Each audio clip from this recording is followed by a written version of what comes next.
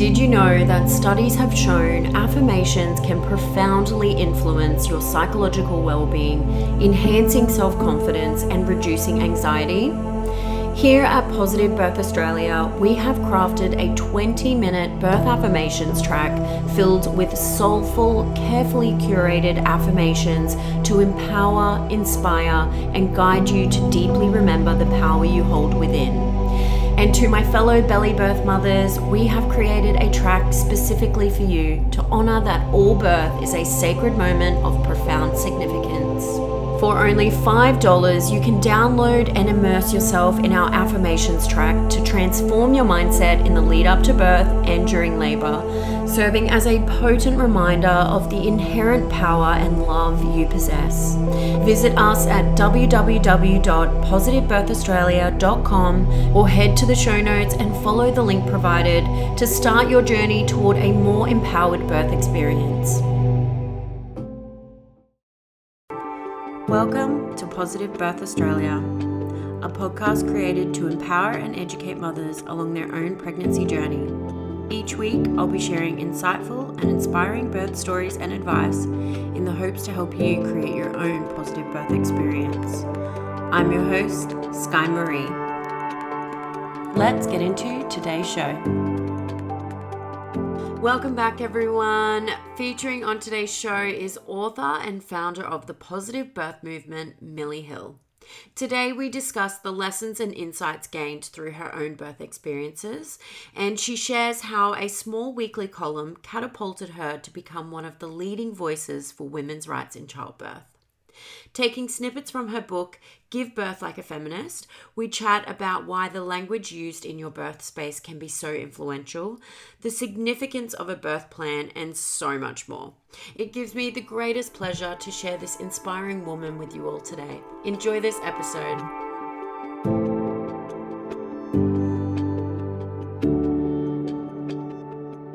Hi, Millie. Thank you so much for coming on today. Thanks for inviting me. I guess we'll jump straight into your own journey and chatting about the births of your three beautiful children. How were those experiences and how did they impact you?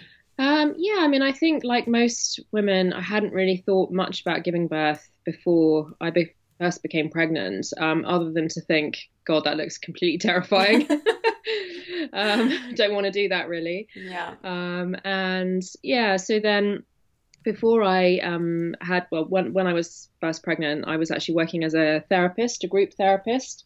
So I was quite, involved in that world. And, I think that has had quite a big influence on, how I've approached things since. But anyway, first pregnancy, it sort of hit me straight away as soon as I found out I was pregnant, that kind of the fear of having to actually give birth. Yeah, I can remember like doing a pregnancy test and thinking, oh my God, I'm pregnant. That's amazing. And then as soon as had that thought, the second thought was, oh my God, now I have to get this baby out somehow. So I was very, very scared. And I just thought it looked horrific and it looked impossible. And it terrified me. So I guess I'm quite a sort of, an avid reader and sort of learner and researcher type person. So I just went on this real kind of obsessive mission during that pregnancy to learn as much as I could.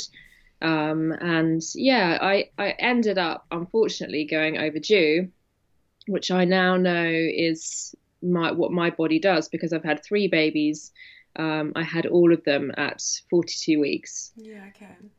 But the first time it happened, obviously from about 40 weeks or just after 40 weeks, people started to talk about what was going to happen, and it was kind of framed as this big problem, and I was already, as I just said, really terrified anyway.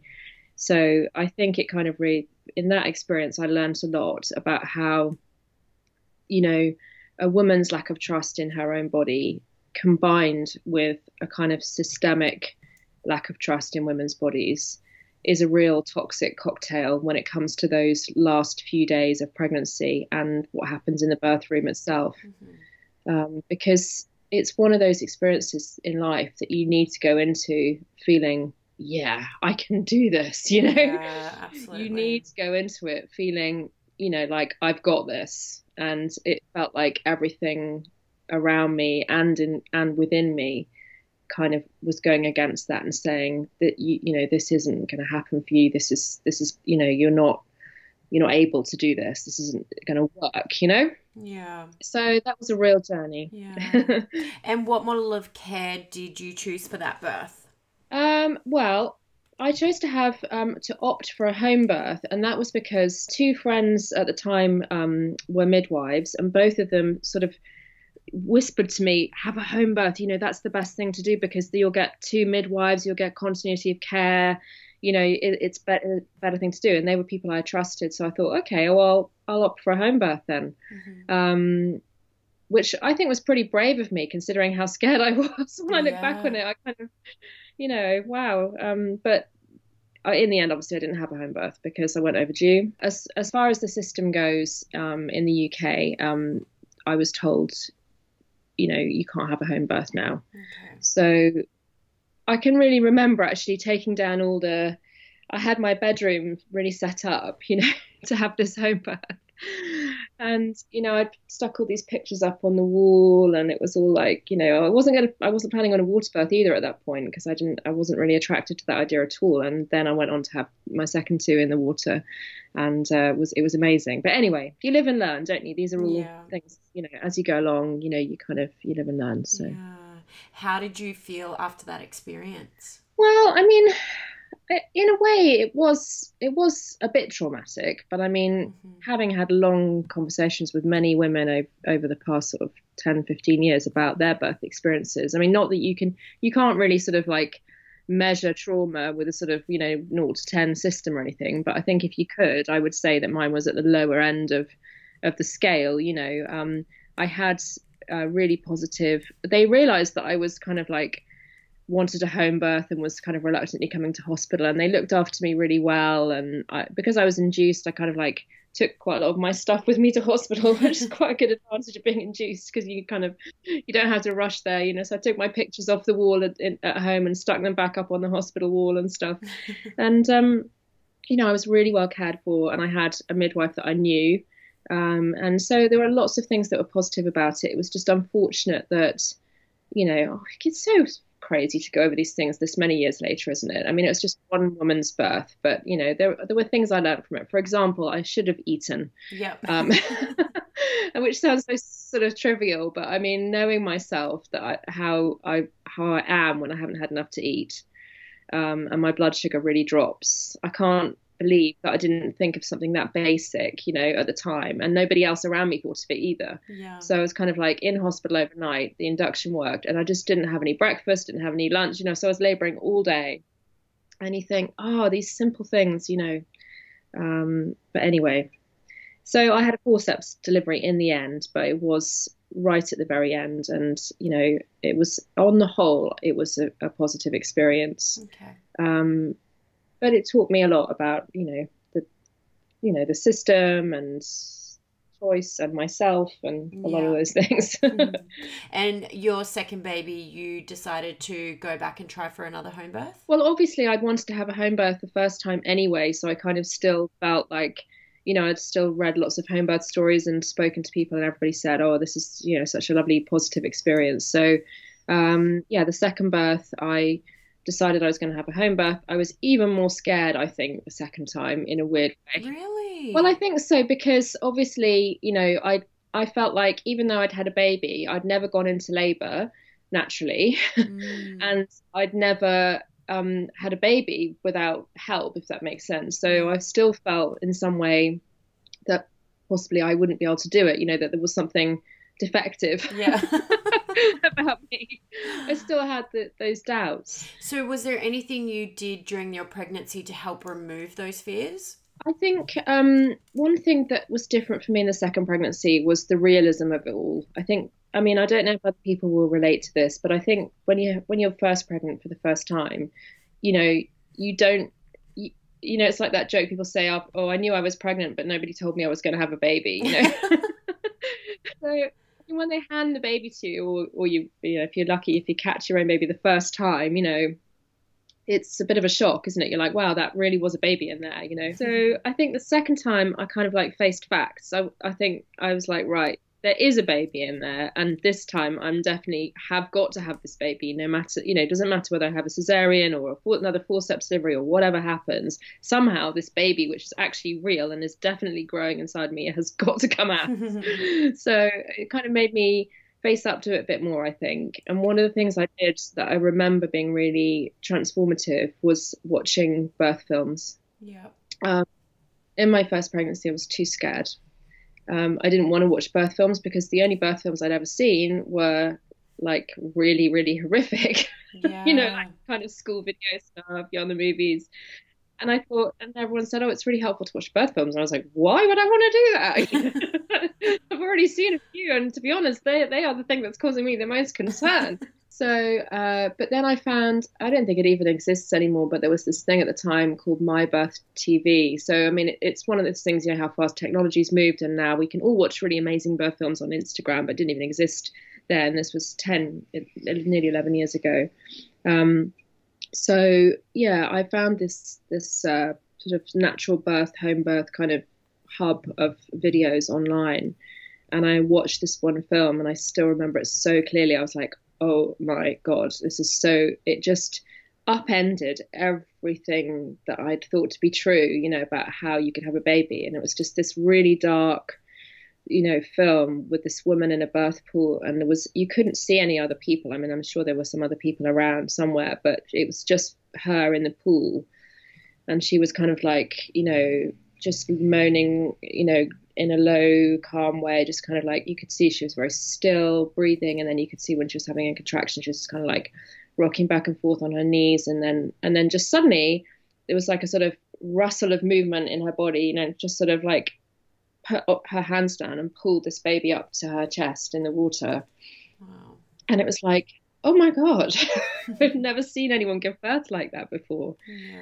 I'd kind of been told that kind of birth happened, but I think when you actually see it, you know, it's like, it really is quite healing just to watch, and, you know, it helps you to believe in it, you know, rather than it being like a sort of anecdotal, mythical thing that people talk about.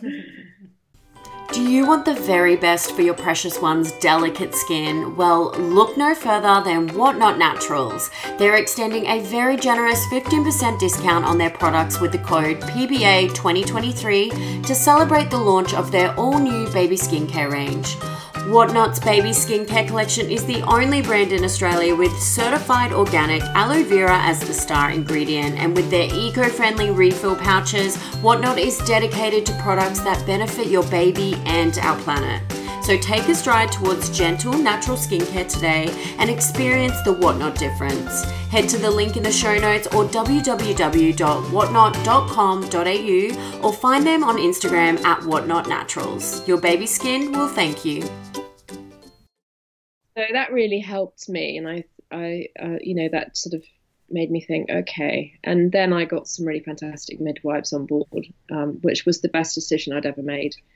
Had some money in a bank account, which was meant to be savings for a deposit on a house, and I used some of it to pay for independent midwives. And that was quite late in my pregnancy that I made that decision. And it was, I think, as it got closer and closer to my due date, I started to get more and more anxious about what would happen if I went overdue again, you know, and I just felt like I needed other people around me who believed in birth, you know, who kind of had that confidence and that faith in me and in my body, and who also understood, you know, the emotional journey, and who had time to, you know, listen to me and indulge me a bit in my fears, because I was afraid. I was already afraid in the first pregnancy. Then I'd had this forceps arena, and I was really lacking confidence, and I needed people around me who could sort of help me with that bit, I think. So these two midwives, they came around my house when I was probably about 35 weeks pregnant, and they just walked into the room, and it was like, oh, they're just so lovely. They were so lovely. Yeah. And they were absolutely amazing in that second. So. And how was that birth for you? It was absolutely beautiful. It was one of the most beautiful days of my life, really. It was perfect. I went into labor in I started to feel things in the morning, and then but it was kind of like very mild, and had a really big lunch. I was really hungry, so it was really different to the time before where I hadn't eaten anything. I had this like I sent my partner to the butcher's, and he came back with all this like sausages and bacon and eggs and everything. I had this real high protein lunch. Yeah.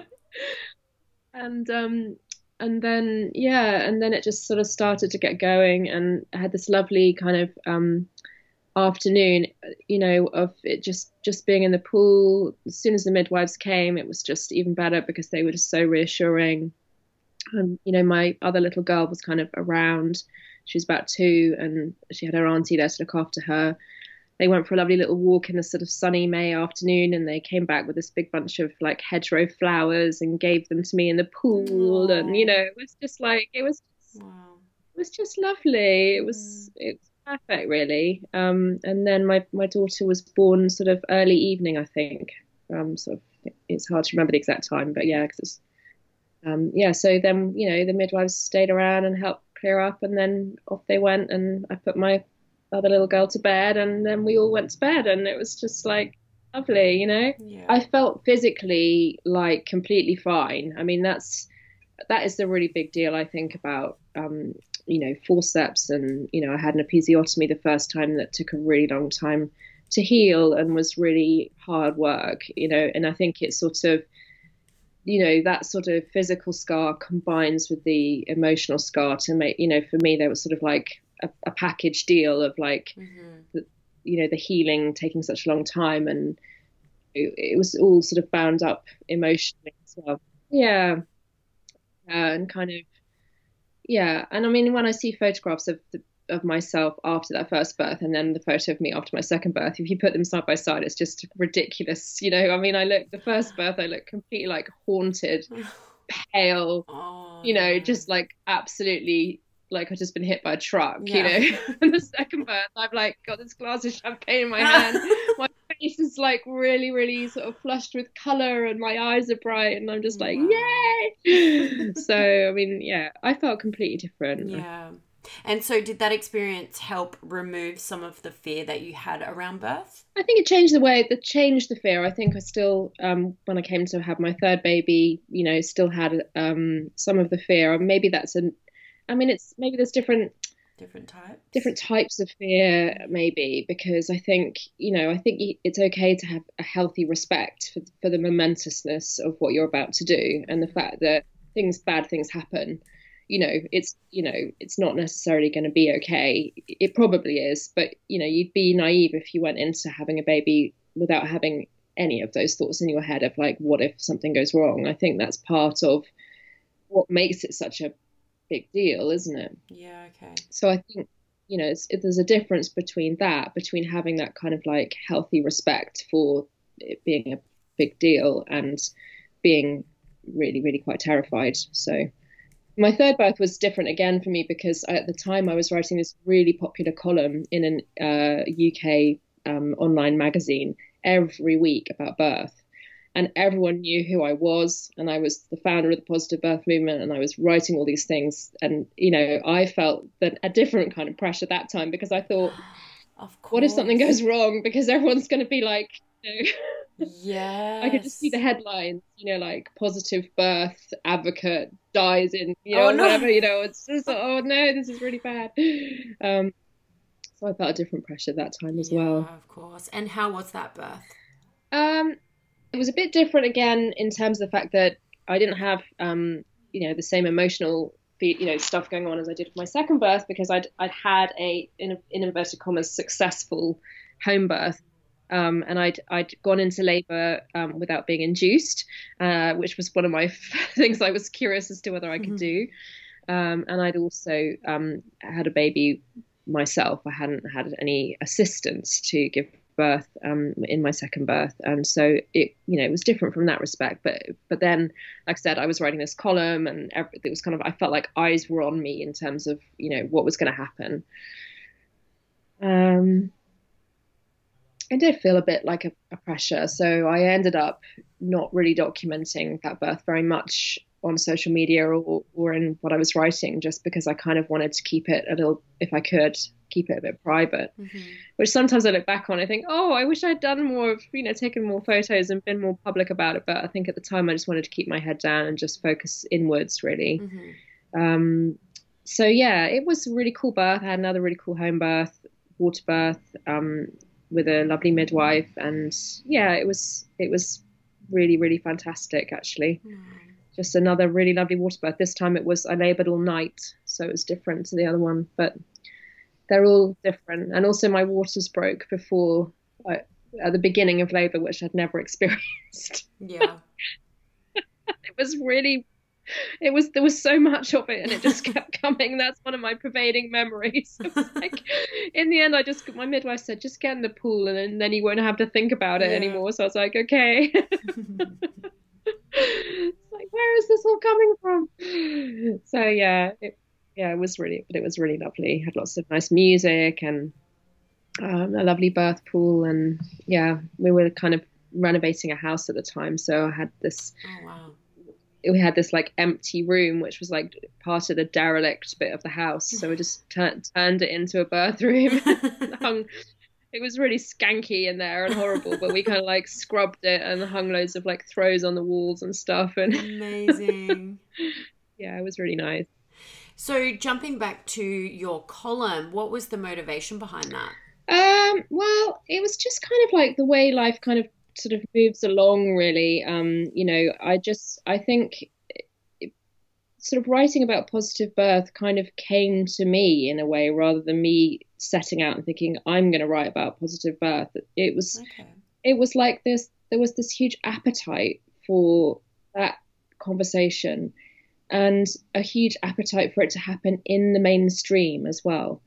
So that was, it just kind of happened. First of all, when I'd had my second birth, I had two babies. I started writing a blog called The Mule, which some people still remember. Yeah. Because it was really, really popular. And I didn't start writing that blog to write about birth. I started writing it because I thought, I'm going to try and write a blog. I think I was kind of like, in that phase of motherhood where you kind of like start to think, okay, what am I going to do now? Yeah. I'm really enjoying these two little people, but who was I before this happened? And so I kind of like started, writing a little bit about child development, parenting, because I've been a therapist working with children and that kind of thing. And I wrote stuff about my own experiences. And, it was just kind of an experimental blog, really, just sort of because I love writing. Mm-hmm. But every time I wrote about birth, everyone just went nuts for it. So then I ended up getting an article in a UK paper called The Telegraph about independent midwifery because it was under threat, as it still is.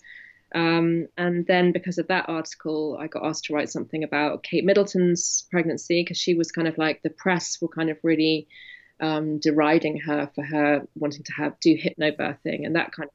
So I wrote an article about how women get mocked and judged for wanting to have a positive birth experience, and so it just kind of like one thing leads to another in life, doesn't it? Yeah. But so my interest was kind of I suppose my interest in birth has always been more about women's lives, women's experiences, and feminism, really. And so, at what point did that transform into books?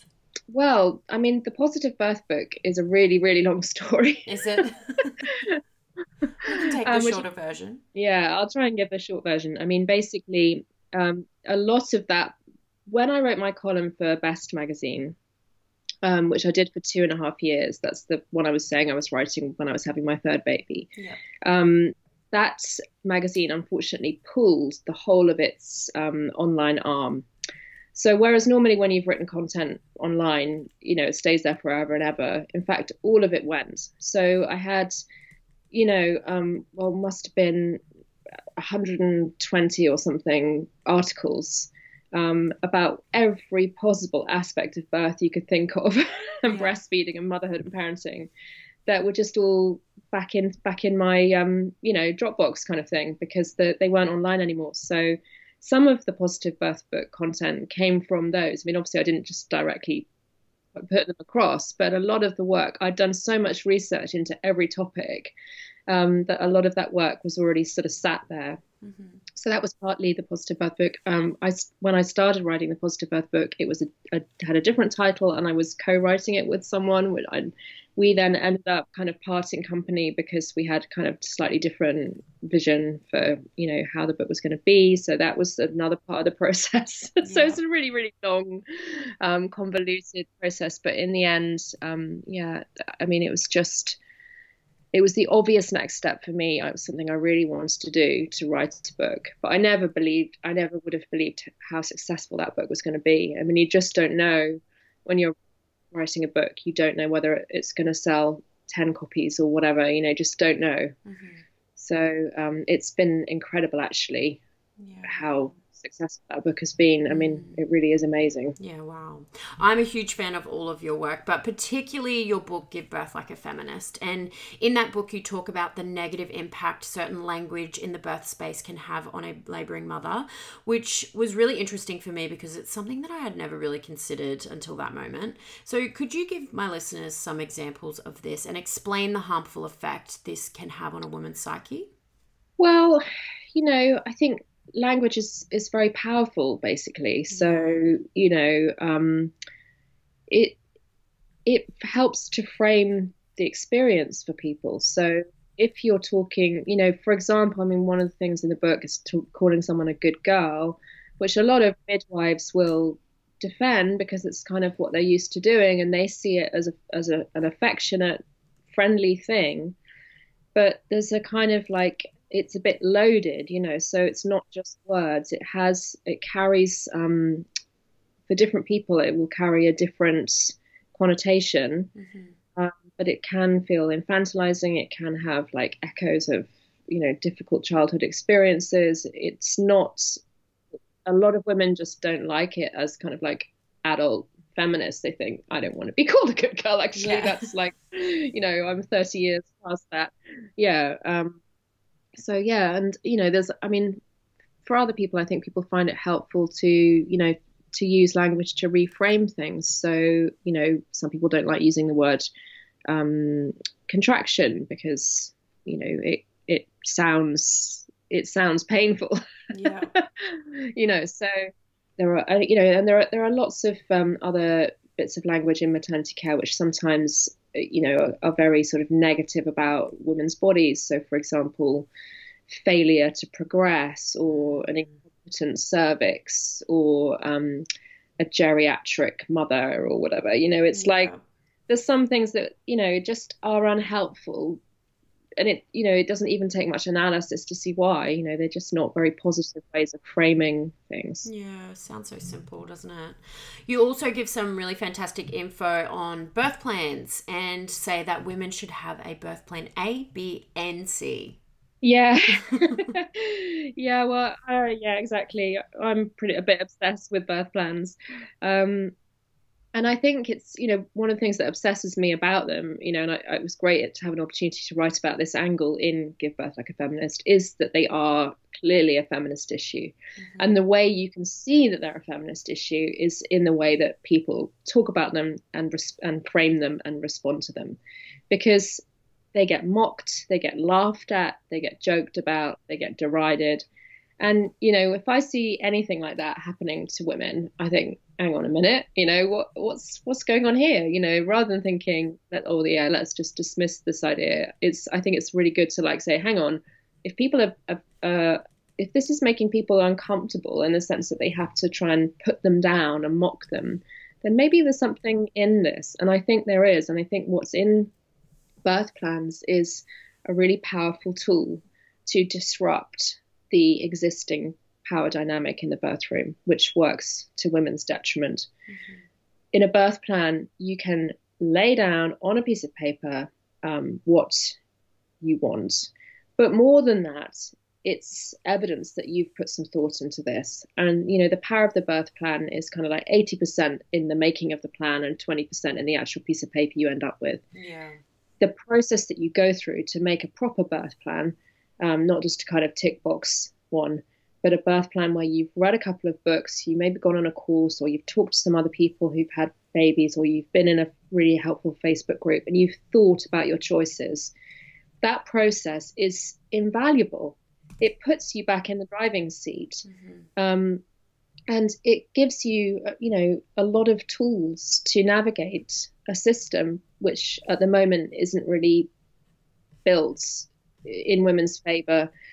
And obviously, we don't want to be here in 20 years' time talking about how women still need these, birth plans necessarily, because we shouldn't be in this place. We shouldn't be in a place where women are having to kind of like almost, navigate a system. Yeah, exactly. But anyway, that's kind of a side point. But the point is, yes, they're really helpful. And definitely it's about making, I love the word plan. A lot of people say, oh, don't call them a plan, call them preferences and everything. I'm like, nope. It's okay to have a plan. Yeah. We're adults. If you make a plan for a really big party, let's say, you make contingency plans as well. You know that certain people might not be able to make it, or it might rain, or the band might not show up, or whatever. You will have some thoughts about what to do if things don't go exactly to plan. Yeah. But you still have a plan.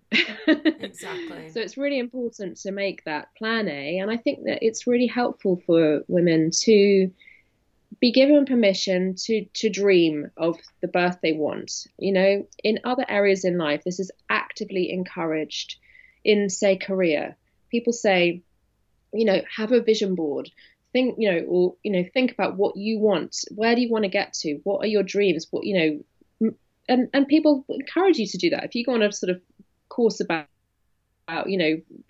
boosting your business or whatever, you'll be told to think big, to dream big, to put your eyes right up there on what you absolutely want. Yeah. And no one ever says to you that you might not get it, but that there's a value in having an ambition and a vision.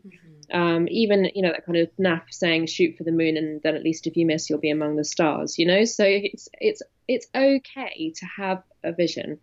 And also, as adults, women, we know that we might not get what we want, and we can cope with that. Yeah, you're not going to protect women from postnatal depression or sadness or upset by telling them, forget about what you want in birth, just don't think about it. And yet I think that's sometimes the way it's framed, that you wouldn't feel bad after the baby if you hadn't got your hopes up, and that's really negative to think like that. That's not why women feel shit when they've had a baby. Yeah, so true. It wasn't because of the hypnobirthing course they went on. Yeah. So yeah, plan A is really important, having that vision, and it's okay to have that vision in a very grown-up, sensible way of knowing, this is my vision. I may not get it, but this is what I dream of. And then also to have a plan B, and also to make a cesarean plan, even if you don't want a cesarean, and to just think through all of your options and think about what you want, and then hopefully that will help. I think in the sense that trauma very often comes from that feeling of things being out of control, not knowing what's going on, not feeling at the center of any decisions, feeling sort of disembodied in a room full of activity that's happening without your knowing what choices are being made. Yeah. So I think anything that you can do that helps you to have a kind of handle on the possible things that could happen and what you might want in those situations is positive, and can really help how you feel postnatally. Yeah. How would you say that your births have impacted you? I think the whole experience of birth and motherhood is such a roller coaster, isn't it? And it is really transformative in so many ways. But yeah, I do think it's given me a different relationship to my body and a different confidence in my body than I would have necessarily had, especially the second and third birth, where I really felt so powerful, as I was having my babies. Yeah. So I think it does have a knock-on effect. But I'm not just talking about myself personally, really. I mean, other women echo that. I think that kind of really sort of powerful birth where you kind of feel like it's you doing it, and you're tuning into your own instincts and you're listening into your own body and you're feeling that power yourself. No one's telling you what to do. That kind of birth experience, I think, does really affect women in a positive way. Yeah. Which is sometimes why I wonder why we're it's so hard to come by. Yeah. This experience which kind of really sort of powers women up, and gives them a real kind of like injection of strength and kind of moves them up to the next level of life, of motherhood, like feeling really like, rah, hey, and yet it's so hard to get that. That interests me. It is very interesting, isn't it? So what would your key piece of advice be for any expectant mothers out there? Oh, yeah. Well, don't feel like you can't, be actively engaged and involved in your choices, so make a plan. Don't feel like it's pointless either. I mean, I think there's a really strong cultural message that tells women, birth is just, you get what you get, it's potluck, turn up on the day, it's like a lucky dip. And I think that's really false and unhelpful. So I think that's the main thing that I would say to a pregnant woman now is, don't buy into that. Don't think there's nothing that you can do that's going to make any difference to what your birth is actually like. And start thinking about what you want. Don't feel that that's selfish or silly. And it's okay to want to have a positive birth experience for you. A lot of the stuff I write about in Give Birth Like a Feminist is about, the kind of cultural and historical stuff about women as vessels. Women, a healthy baby is all that matters, and how, there's such a long history to that, behind that phrase, in terms of how women have been perceived and treated, and still are perceived and treated as just this container that is sort of in some way disposable after the baby has been born. And I think we have to challenge that and say, look, we all care about our babies. We all want everybody to get through this healthy and alive. But, it's okay also for us to want to, that not to be to our detriment. We don't want to be physically, emotionally, psychologically damaged by this experience. And that isn't an unreasonable request.